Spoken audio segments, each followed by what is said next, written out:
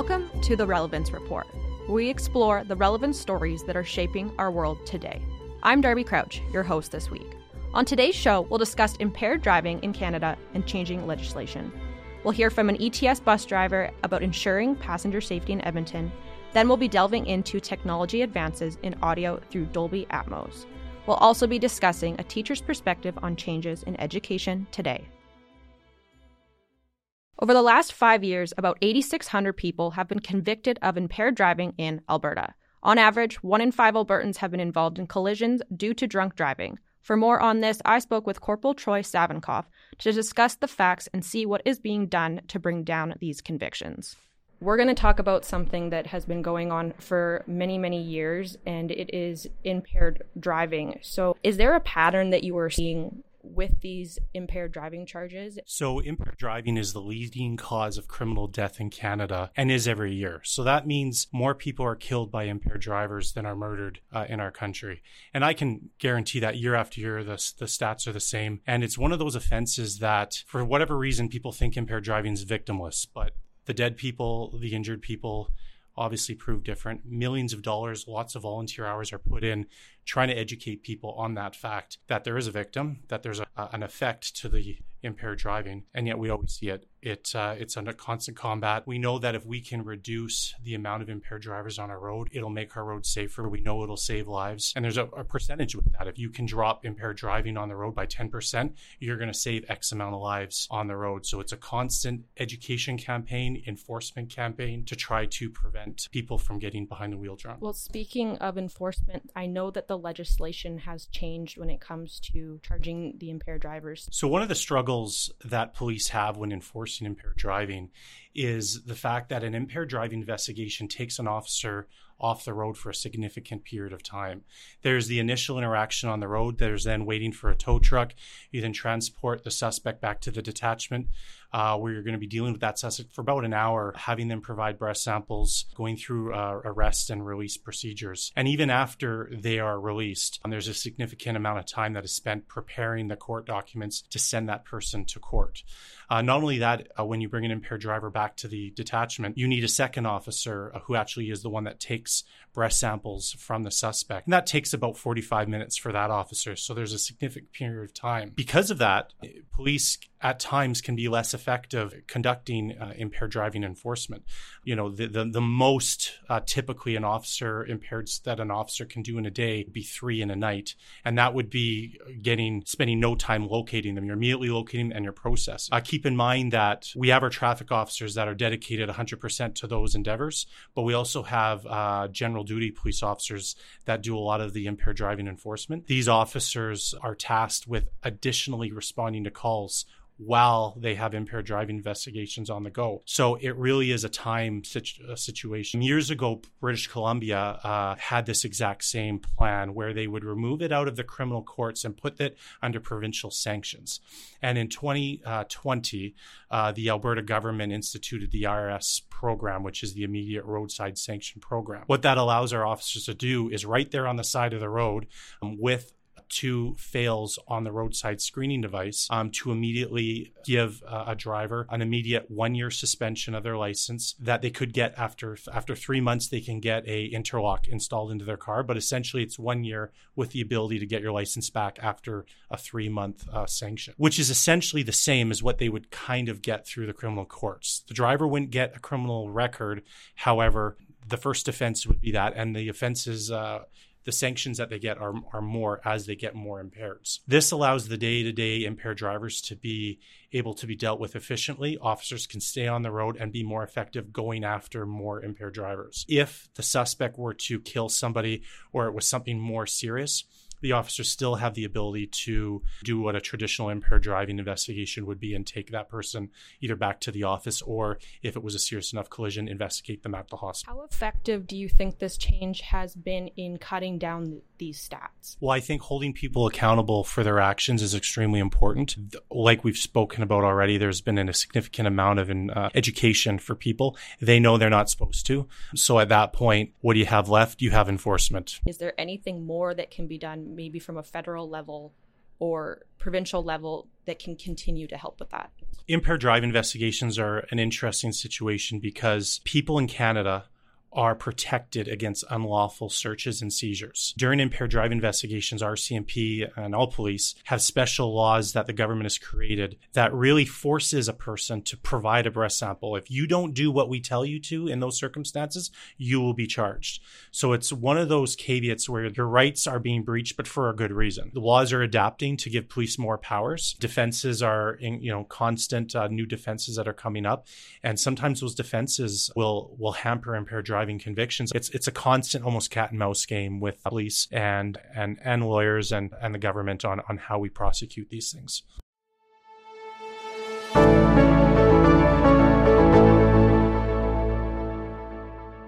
Our own Garrett Krzyzanowski sat down to talk with ETS bus driver Clayton Cadu to discuss what he does to ensure passenger safety in not only the winter months, but during the frigid cold snaps Edmonton has experienced this past month. What time of day are you usually doing your bus route? I've been an early morning guy for probably about 15, 20 years now. I start work at around 4:30 every day.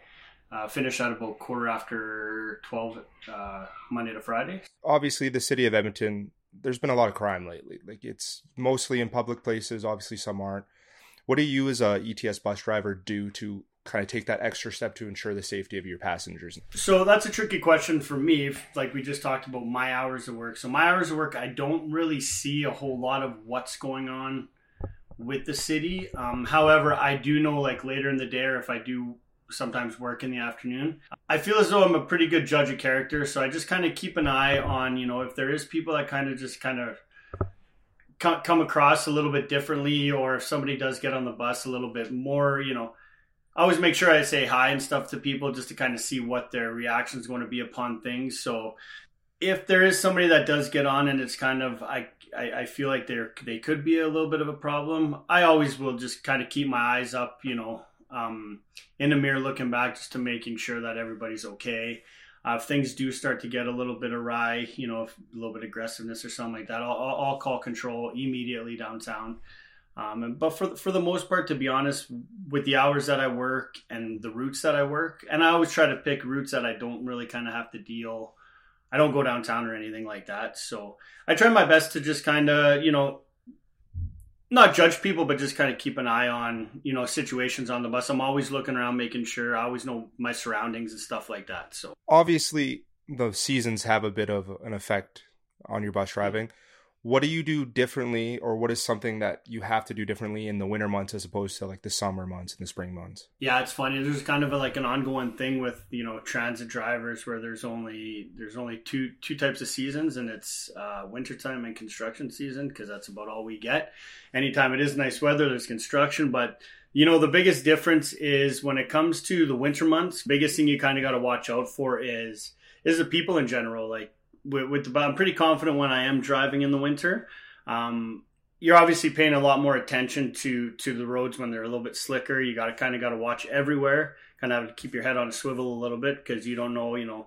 Kind of got to keep your eye on your mirrors, because if somebody's going to slide in on top of you or into the back of you. And just in general, I just find when it comes to winter months, people, it seems to be, they want to get somewhere faster in the wintertime, it seems. You know what I mean? Compared to the dry months when the pavement's dry. So yeah,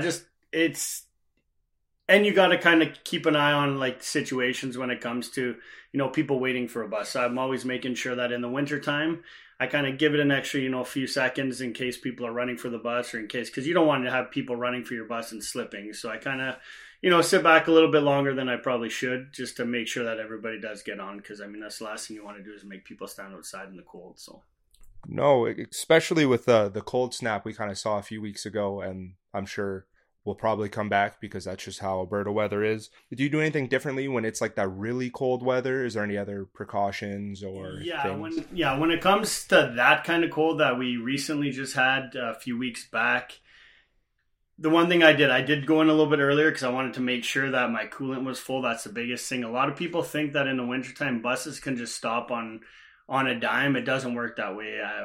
Buses don't run on, we don't have winter tires. We have all seasons on. So especially with that cold that we just had, a lot of times you have to make sure, I had to make sure I, bundled up, even though, I go from my car to my bus, bundled up, just because there was a couple times I had very little heat in the bus, and the bus only has, the city only has so many buses that you can bring out, right? So, I mean, if there's 55 buses that don't have really good heat and they all need changed over, you kind of gotta, they don't have a lot of that on their fleet, right? So there was a lot of buses that did not have any heat. So you kind of just gotta suck it up for like a half an hour or so until they can kind of get you a new bus.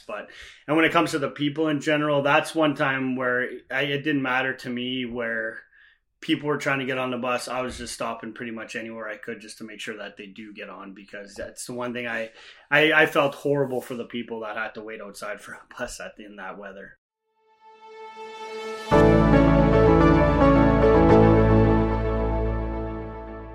Education is shifting in Alberta. Teachers are the very backbone of knowledge and one of the keys to our future.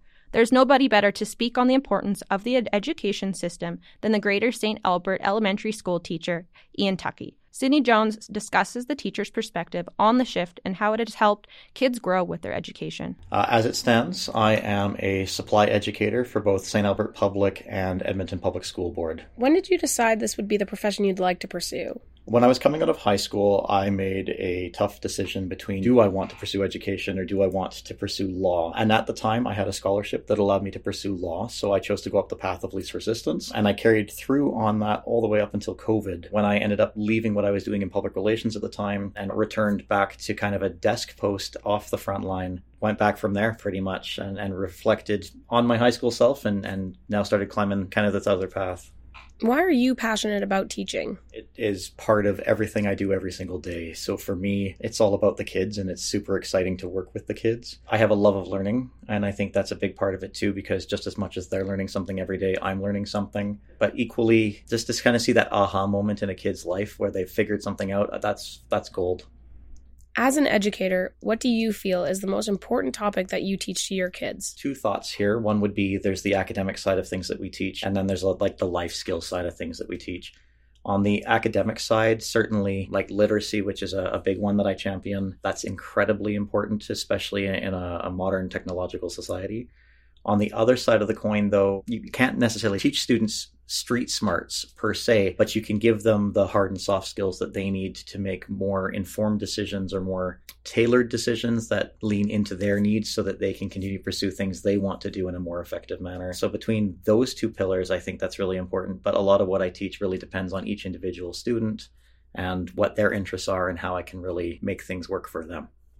How has your experience as a teacher reflected how you were taught as a youth? Certainly, the way things are done now, I feel are more student-centered than they were when I was younger. And I think that's really important. So just like we were talking about student interest, it's an opportunity to actually get to know your students, build those relationships, and use those relationships to help them learn and kind of create the right amount of challenge so that they can continue to be challenged enough that they grow, but not so over-challenged or under-challenged that they stagnate. When I was a kid, we still had quite a lot of behavioral or behavioralist approaches to school. So it was very much, here are the notes, copy them down, learn it. Here are the next set of notes, copy them down, learn it. And so in that change, less teacher-centered, we would say, not so much sage on the stage, but now guide on the side. I think that's a really significant change, but I also feel that it's to the benefit of all parties. Reflecting on what has occurred in the last few years with political crisis and COVID-19, how would you say it has affected education? This is a big one. Moving everything online as we did during COVID made things incredibly difficult for students. Some just do not learn in an online means. And so we're seeing kids in the system now that are 1 to 2 grades behind where they should be. And in terms of their education, then as teachers, we spend a lot of time scaffolding and going backwards in time to teach them up to grade level if we can. And so the going thought is, even if we can get them to shift 1 grade level up, we're still kind of moving them in the right direction.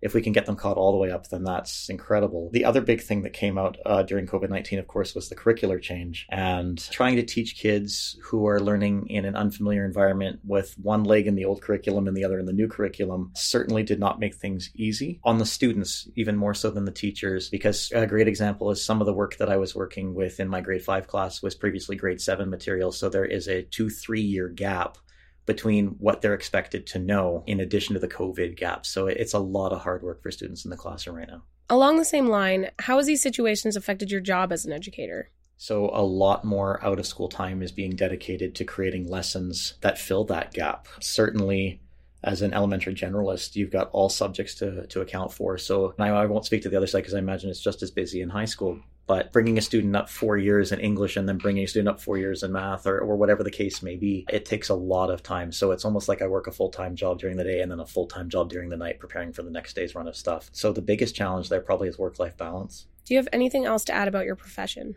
I would say that I'm glad I have the life experience that I do and that I waited until I did to move into education, but I'm glad I didn't wait too long.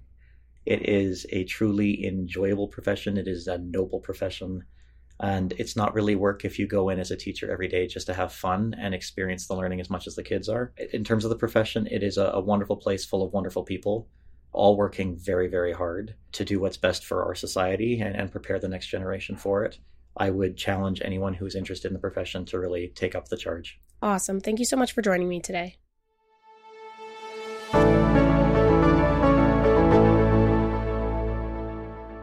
With the emergence of 3D sound technology, it is now possible to deliver sound to the listener's ears in a more immersive way.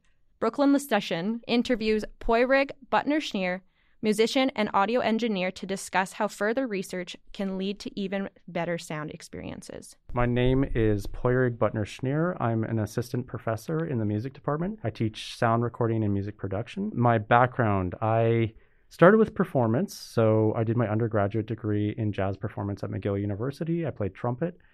And I ended up doing a master's degree in music production also at McGill University. And when I graduated from that, I freelanced for about 10 years in Montreal, just working at various studios and working in with all kinds of different types of music as a freelance producer and recording engineer. I'm just going to get you to explain a little bit about what Dolby Atmos is. Dolby Atmos is an immersive audio format. And just to kind of explain what that means, most of us are used to hearing music in stereo, which means there's two channels, a left and a right. So if you think of headphones, there's a left channel and a right channel which go over each ear. And before that, there was mono, when there was only one channel of audio. Most music is consumed in stereo and has been that way for a long time. But there are other formats that have multi-channels. So for example, there's 5.1 and 7.1, and those are common types of surround sound or immersive audio formats. And what that means, basically, the 5 in 5.1 stands for 5 speakers, and the 0.1 means 1 subwoofer. And then if it's 7.1, that means 7 speakers and 1 subwoofer. And those speakers traditionally would just be surrounding the listener. So you would be surrounded by 5 speakers if it was 5.1, or 7 speakers if it was 7.1. And what that means is if you're sitting in the right spot in a room with those 5 speakers, you can kind of put sounds all around the listener, and it's really immersive. And that's why it's called surround sound or immersive audio. And when you go to the movies, for example, the theaters will probably be in 5.1 or 7.1, at least in the past they would be. And that they might have way more speakers than that, but they're still configured in that kind of 5.1 or 7.1 format. But what Dolby Atmos is, it's a newer type of immersive format, and they've actually taken that 7.1 setup, so 7 speakers around the listener, but they've also added height channels. So now there's speakers suspended above the listener, and usually it's about 4 speakers. So Dolby Atmos can be called a 7.1.4 setup. Sometimes I use 2 subwoofers, so it could be 7.2.4. So all that to say, the idea is that you're surrounding the listener with speakers so that they can experience the music in a more realistic type of way, because they've got the ability to put sounds all around the listener. So that's kind of what Dolby Atmos is. I see that lots of albums and streaming services are starting to use Dolby Atmos. What does this technology mean for the music industry? It's really interesting because with those traditional surround sound formats, and again, sorry to say 5.1 and 7.1 a million times, but with those formats, you needed 5 speakers for it to work, right? You had to be in a room surrounded by 5 speakers, or if it was 7.1, surrounded by 7 speakers and a subwoofer. But one of the things that makes Dolby Atmos innovative and I guess is really meaningful for the music industry right now is that they've built into it the ability to kind of translate to the various different setups that people might have. So for example, not everyone at home has 5.1 speakers or 7.1 speakers. A lot of people listen on headphones. So Dolby Atmos can be created for the kind of optimized amount of speakers, but it's built into the software that it will also be able to, just using the right algorithms, kind of make different, I guess, types of mixes for different playback systems. So for example, they use what's called binaural technology to make it work on headphones as well. So obviously headphones only have 2 speakers, one on each ear.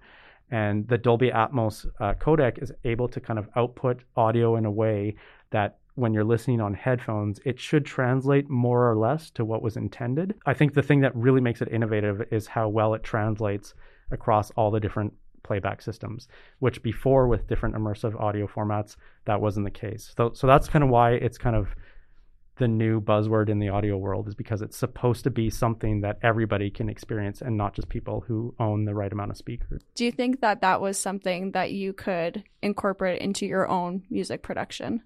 Yeah, sure. So like a lot of the record labels and big artists and lots of musicians out there right now are asking for Atmos mixes because it's kind of the new interesting audio format. And so for sure, I've been doing some Atmos recording and mixing myself. It's something we've been looking at in our classes as well. We've done a few kind of introductory kind of, workshops about Atmos mixing and Atmos recording. But for music, it's a little bit different. And I think the challenge is, how do you use this technology to surround the listener with sound without getting gimmicky? With all the power of how you can make sounds move around the listener, is there a way to do that without it feeling gimmicky? How can we take this technology for music and use it to its full advantage while still not making it cheesy or gimmicky?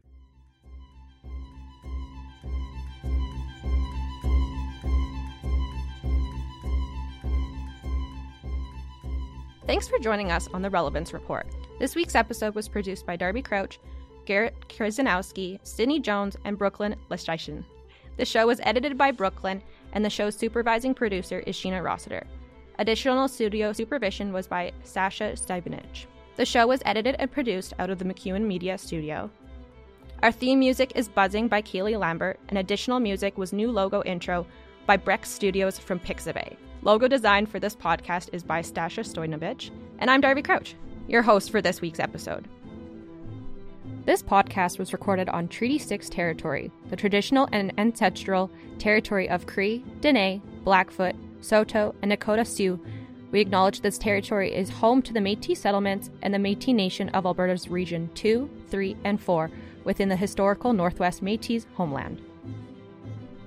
Don't forget to subscribe to the Relevance Report on Apple Podcasts, Spotify, or wherever you get your podcasts. And if you like what you heard, please leave us a review and rating. It really helps people find the show. Please join us again next week when we report on relevant stories that are shaping our world.